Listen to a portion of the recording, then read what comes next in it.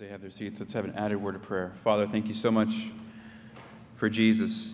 Thank you that as we gather here today to remember his humbleness, his willingness to lay aside his crown of life so that we could have the crown of life, his willingness to lay aside his divinity and become fully God yet fully man.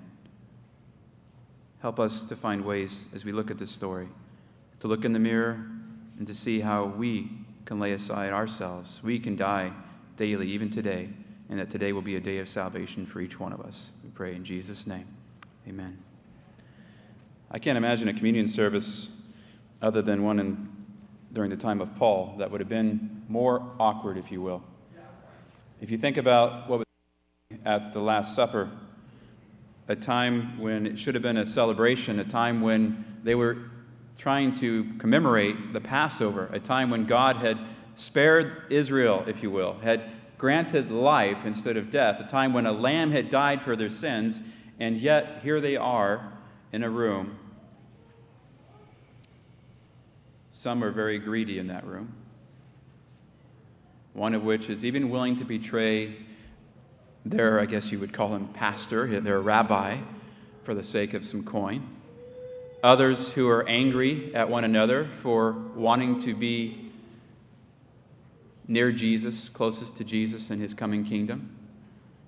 Others who are jealous, especially since somebody wasted a whole jar of perfume on Jesus, and they could have used that for themselves.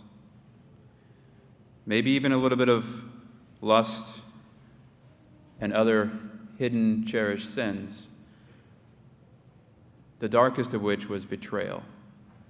All at an event that was supposed to commemorate freedom from those things. And yet, those things were harbored in their hearts. And as I thought about this text in John 13, I thought, well, is it possible that we would have some of those same struggles here today? And we announce communion at least a week out. We let you know. Our elders, we try to call people who are homebound to let them know we're coming by to prepare their hearts as well. But it could be possible because preparation took place before this as well. There could have been the chance for them to lay these things aside, and yet for some reason when they get to this very intimate time with the Lord, there are still those things in their hearts. So could it happen today as well? Could greed be in our hearts? Could there be an issue of, I think I know more than somebody else, or I, in some way, by saying that, am better than somebody else? Or maybe I didn't get the recognition that I want? As I look at John 13, I see a mirror that points right at me and says, Murray, where is your heart with the Lord today? And I hope that as we look at this, you'll say the same thing, because before we partake of these emblems, it's a time for us to just look inward and to have our hearts right with the Lord. But it comes through humility that takes place. A willingness to recognize that I may look it, but I don't necessarily have it all together, especially if I'm not connected with the Lord. And so John 13 says in verse 1, now before the feast of the Passover, when Jesus knew that his hour was come, that he should depart out of this world to the Father, having loved his own which were in the world, he loved them to the end. So John 13, verse 1, has this preamble that basically points out Jesus' love for them. Even before that service was present there. And now, during that service, he begins to show them the full extent of his love. The full extent. Verse 2, it says, supper was ended. Which, now, if you look at that one phrase, there's something wrong here, isn't there? Supper is now ended, and the act of hospitality and foot washing has to be commenced by Jesus. The supper finished, and yet nobody would lower themselves to take someone else's sandals off their feet, to rinse their feet with water, to refresh them, if you will, which was supposed to take place at the beginning of the service. Nobody will lower themselves to do that. You imagine Jesus, there he is, conscious divinity, knows from the time of childhood. We were talking about Adventist education. He knows from that time in the temple debating with the rabbis and that time when his parents left him behind. He knows from that point on his mission that he is the Lamb of God. He's got this conscious divinity, and yet here he is watching his disciples enact a very service that points to him. They'd gone through the whole meal, and they won't wash each other's feet. And yet, it says here in verse 2, the devil was in the room. He put into the heart of Judas to betray Jesus. And Jesus, knowing that the Father had given all things into his hands, and that he was come from God and went to God, he rises from the supper, lays aside his garments, takes off his outer robe. So there he is. He basically has undergarments, maybe some think a shirt of some kind, or something not. He takes a towel then and wraps it around himself, pours this water into a basin, begins to wash the disciples' feet and to wipe them with the towel where he was girded, that was wrapped around his waist. So imagine two individuals especially, one of the ones who was supposed to take care of all the preparations, and for whatever reason, they didn't get a servant, or they themselves didn't want to be the servant. That's one individual in this, now being shamed by the example of Jesus. And then you have those who have been bickering. And all you have to do is compare the Gospels to see. There was the question, who is greatest in the kingdom of heaven that day? And yet Jesus shows them who the greatest is. The servant. The one who is willing to lay down their pride. The one who is willing, because of all people, he could have been prideful, right? His human nature, the devil took him up onto a place and showed him all the kingdoms of the world, and he didn't need the devil to give them to him. He was going to take them back, right, through the cross. He could have been very prideful. I made all of these things. I made you. I called you by name. I changed your name, Cephas. But you have none of that. You find a silent rebuke comes from Jesus in the very action of washing their feet. It's no wonder that we don't find that question arising from this point on, who's the greatest in the kingdom, because he just showed them. There he is preparing to die, and he serves them one last time beforehand.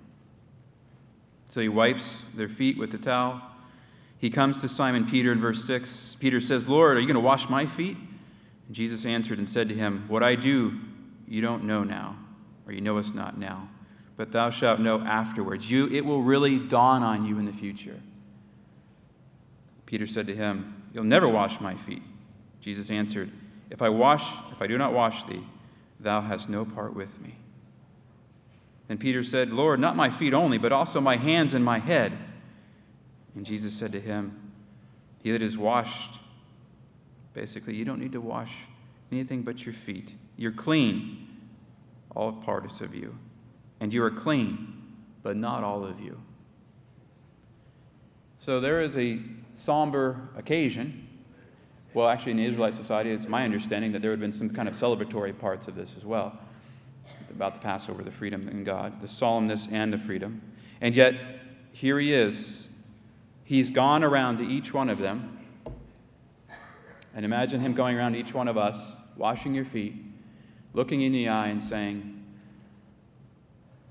especially if you were in the Judas seat, especially if you thought you were better than somebody else, especially if you were still angry at somebody and you were eating that meal. And he says, they're not all clean. Now, he'd be talking to you, wouldn't he? If you had something there between you and the Lord. You're not all clean. And we oftentimes apply that just to Judas, that he's the one that was unclean, that betrayal was in his heart, and he would leave, eventually go into the night, and he's the one that wasn't clean, even though he was washed. And that's true. Judas was not cleansed by the very humble act of the Savior. In fact, if you find some records, he seems repulsed by Jesus receiving the perfume from Mary, receiving, in essence, humble acts, himself doing humble acts, lifting up the lepers, lifting up these people. You find, if you look throughout the texts, and especially in the book Desire of Ages, he's repulsed by this very act of humility. So we know Judas is not clean. And we typically say, well, I'm not Judas, so this doesn't apply to me.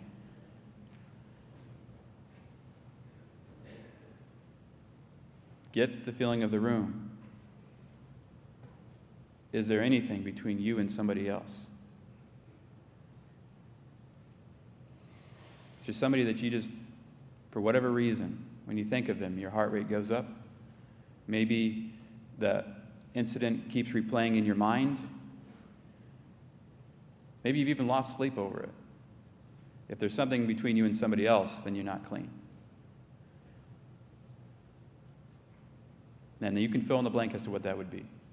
If there's something between you and the Lord, you're not clean, and neither am I. So this was a time, as Jesus is speaking these words, for them to look and to basically check themselves. And they could be clean. That was the point. I can wash you of that. I can take care of that. That relationship that you think is somehow beyond repair, I can repair that. That sin that you have cherished and you've nurtured, and the greed and all of these different things that were going on in that room, I can deal with those. The fact that you would even betray me as your Lord, Jesus, as you read this text, I can forgive and help you with that. I will even call you friend when you come to betray me.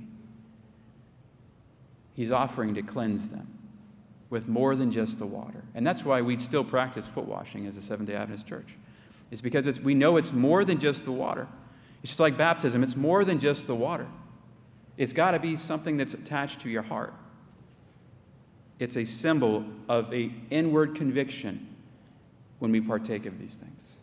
And Jesus knows that. He's just washed them. Physically, they are all clean. They've all been washed by the water. But they're not all clean inwardly.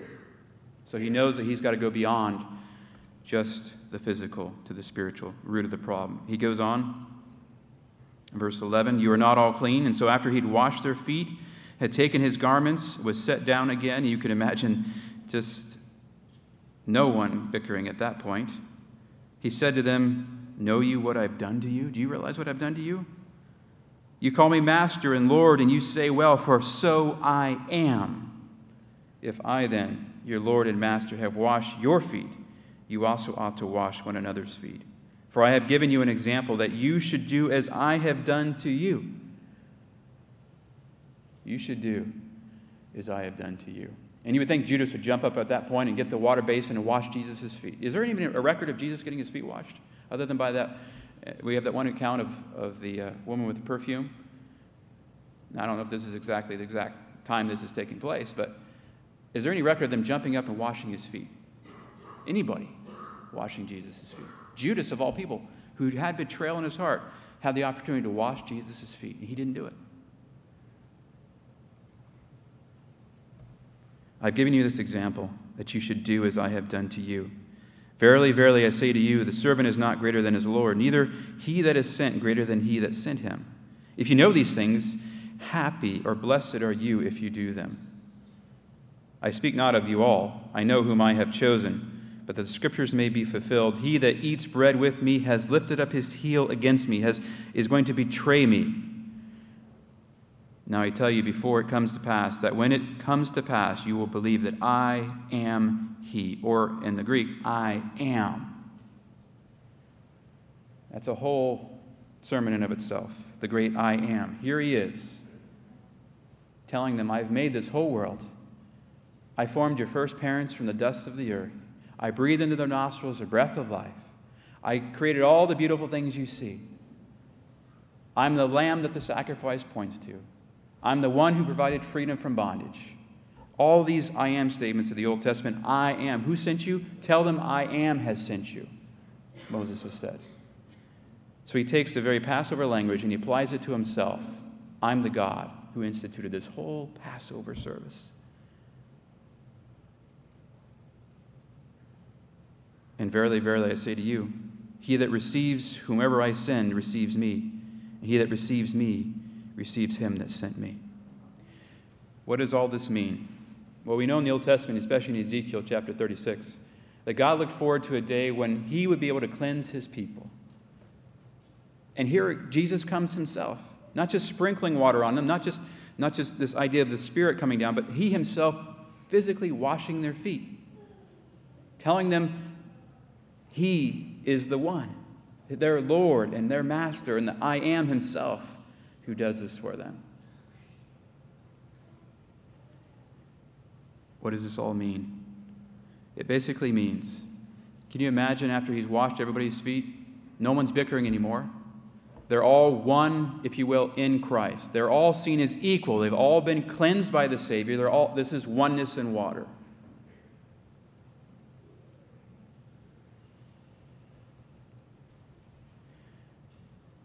And if the story ended there, you would think, wow, that was an interesting object lesson. We know the betrayal takes place. And if you go down to John 19, you find the oneness in water concept again. John 19. We're told this is the great monument of mercy. This place where the results of the dirty heart of Judas are played out. The dirty hearts of the religious leaders are played out. The betrayal even of Peter walking away from his Messiah are played out. We're told this in the crucifixion. John 19, verse 17. Jesus was bearing his cross. He went forth to a place called the place of a skull, which is called in Hebrew Golgotha, where they crucified him, and two others with him on either side, and Jesus in the midst. And Pilate wrote a title and put it on the cross, and the writing was, Jesus of Nazareth, the King of the Jews. This title, when read by many of the Jews, the title then was read by many of the Jews, for the place where Jesus was crucified was near the city. It was written in Hebrew, Greek, and Latin. It's a whole sermon just there of how Jesus would be crucified at a time when this language, even of his inscription, would be taken to languages beyond that local place. Then said the chief priests of the Jews to Pilate, don't write King of the Jews, but he said, I am King of the Jews. And Pilate answered, what I have written, I have written. Soldiers begin to mock Jesus. If you start watching here, they divide his clothing. They begin spitting upon him, beating him. And right in the midst of all this, Jesus still humbly ministers to those around him. Look down in verse 26. When Jesus saw his mother and the disciples standing by whom he loved, that's John, he said to his mother, woman, behold your son. Then he said to the disciple, behold your mother. And from that hour, that disciple took her into his own home. And after Jesus, knowing that all things were now accomplished, that the scripture might be fulfilled, his mission was complete. He said, I thirst. Now there was a set of vessels full of vinegar, and they filled a sponge with vinegar and put it upon hyssop and put it to his mouth. And when Jesus therefore had received the vinegar, he said, it is finished. And he bowed his head and gave up the ghost, or he gave up his breath. That in and of itself is a humble act. He would not allow anything to cloud his mind while the mission was yet to be accomplished. He waits until it's all finished. Then he partakes of that. Anesthesia, if you will. In verse 31, the Jews, therefore, because it was the preparation, Sabbath was drawing nigh, it was going to be a high Sabbath, right? That the body should not remain upon the cross on the Sabbath, for that Sabbath was a high day. They seek Pilate, that the legs might be broken and that they might be taken away. Then the soldiers came and broke the legs of the first and of the other, which was crucified with Jesus. But when they came to Jesus and saw that he was dead already, they brake not his legs. But one of the soldiers with a spear pierced his side, and forthwith came out blood and water. And he that saw it bears record, and his record is true. In other words, an eyewitness is writing this account you're reading here today. For these things were done that the scripture should be fulfilled. A bone of him shall not be broken. And again, another scripture saith, they shall look upon him whom they have pierced. And when we talk about the emblems, it really shouldn't say his body which was broken for us, because he wasn't broken. He was pierced for us. His body was bruised for us. The chastisement of our peace was upon him, and by his stripes we are healed. But they come to him, and can you imagine being the soldier? You're tasked with breaking these guys' legs, basically either ending their lives or throwing them back. I mean, there's different things you could do with them after that. And you come up to this guy whom nature has already testified through darkness, through basically noonday sun being blotted out. And you pierce his side, and out comes the water and the blood. You know he's dead. It's a clear indication from science. You could look into it. But all the other things added to it. He's dead already. What really killed the Savior?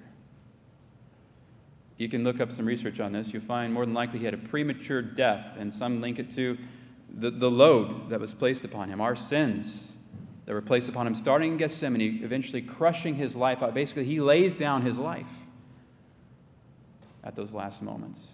And out comes the water and the blood. That shows oneness in water as well, because as we look at this, we're his bride, aren't we? Just like Adam and Eve, when Adam was created, God takes and opens up his side, forms his bride out of what's brought out of his side.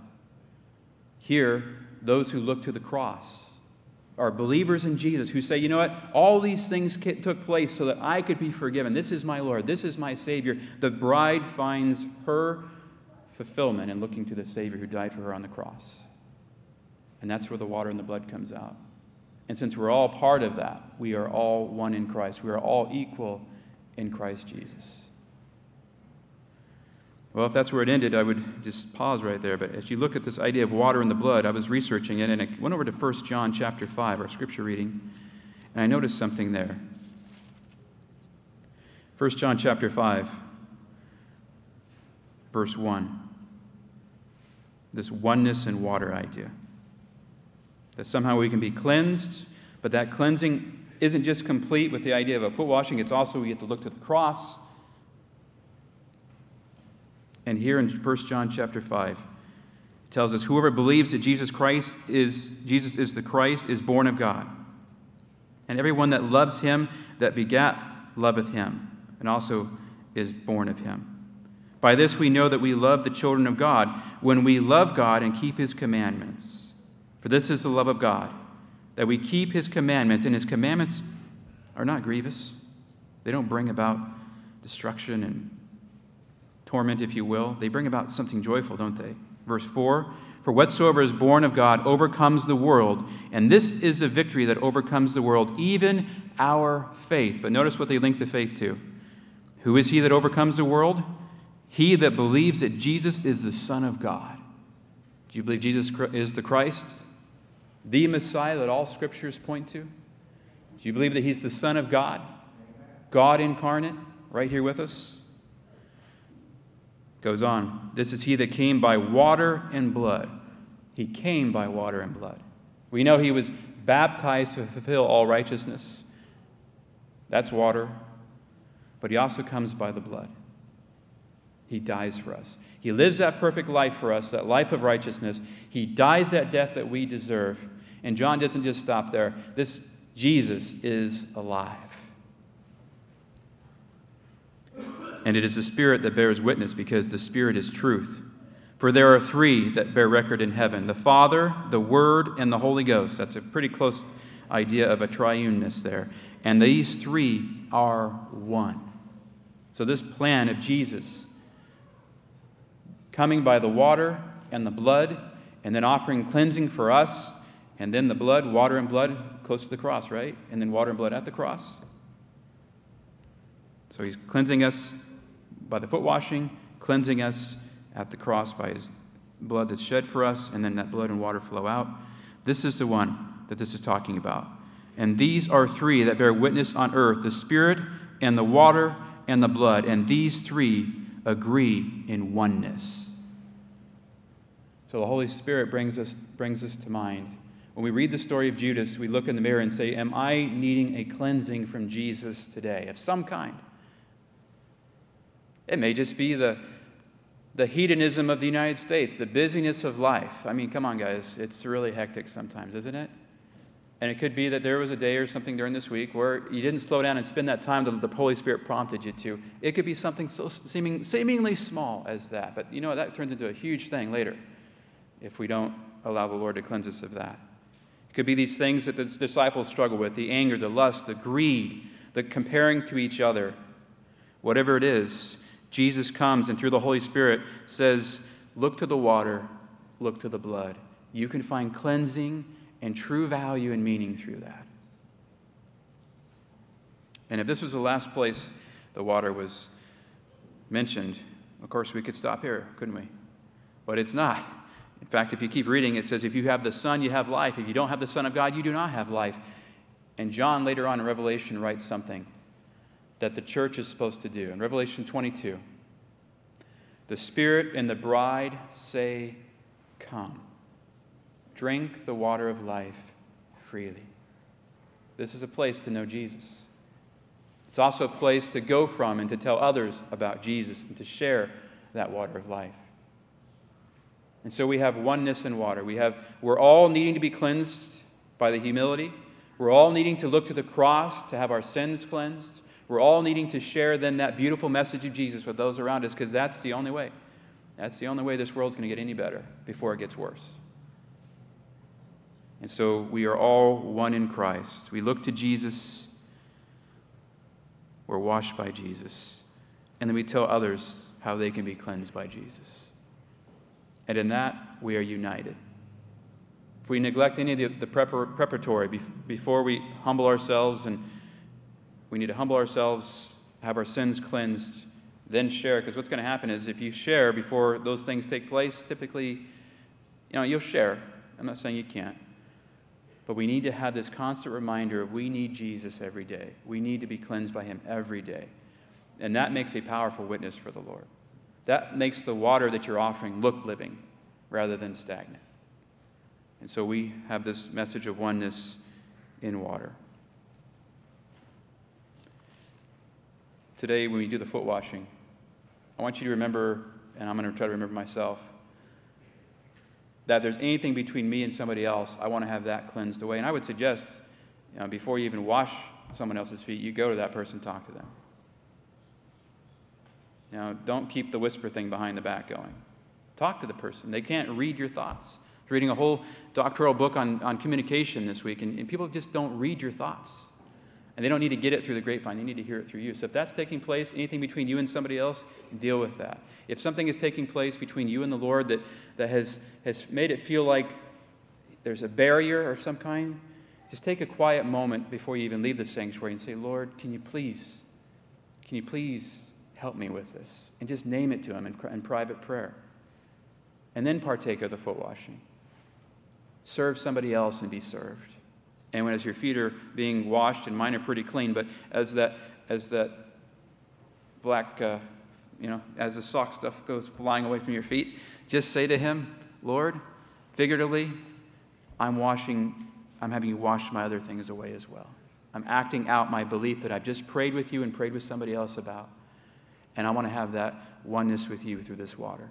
And then when we come back and we have the bread and the juice, then that's focusing on the second part of this idea, the water of life that we share with those around us until he comes. This is focusing on the second coming. This is a glorious, should be a happy occasion when we partake of these emblems, because we want to share and have everybody be served so they can be at that beautiful table with us when Jesus comes. So I'm going to have a word of prayer, and then we're going to divide up for our foot washing. And if you're a Bible-believing Christian, you believe Jesus is your Savior and your Lord, we invite you to participate with us. And if there's something between you and the Lord that's kind of hindering you, I would, like I said, have that quiet time with him, but participate with us. We want to have this oneness with Jesus today. Let's pray together. Father, thank you so much for sending Jesus. He knew in conscious divinity what he was doing. And he says we'll be happy and blessed if we do the same. But yet, Lord, I think there could be hindrances. And so, Lord, if there's something between me and you or me and somebody else, if there's something between any one of us and somebody else or you, Lord, we pray that you can bring that to mind. You can cleanse us of that. And then when we go through the foot washing and the emblems, it will be a joyous time with you, knowing that we have the assurance of salvation because of you. And so, Lord, bless this time together and help us to experience your oneness and your cleansing. We pray in Jesus' name. Amen.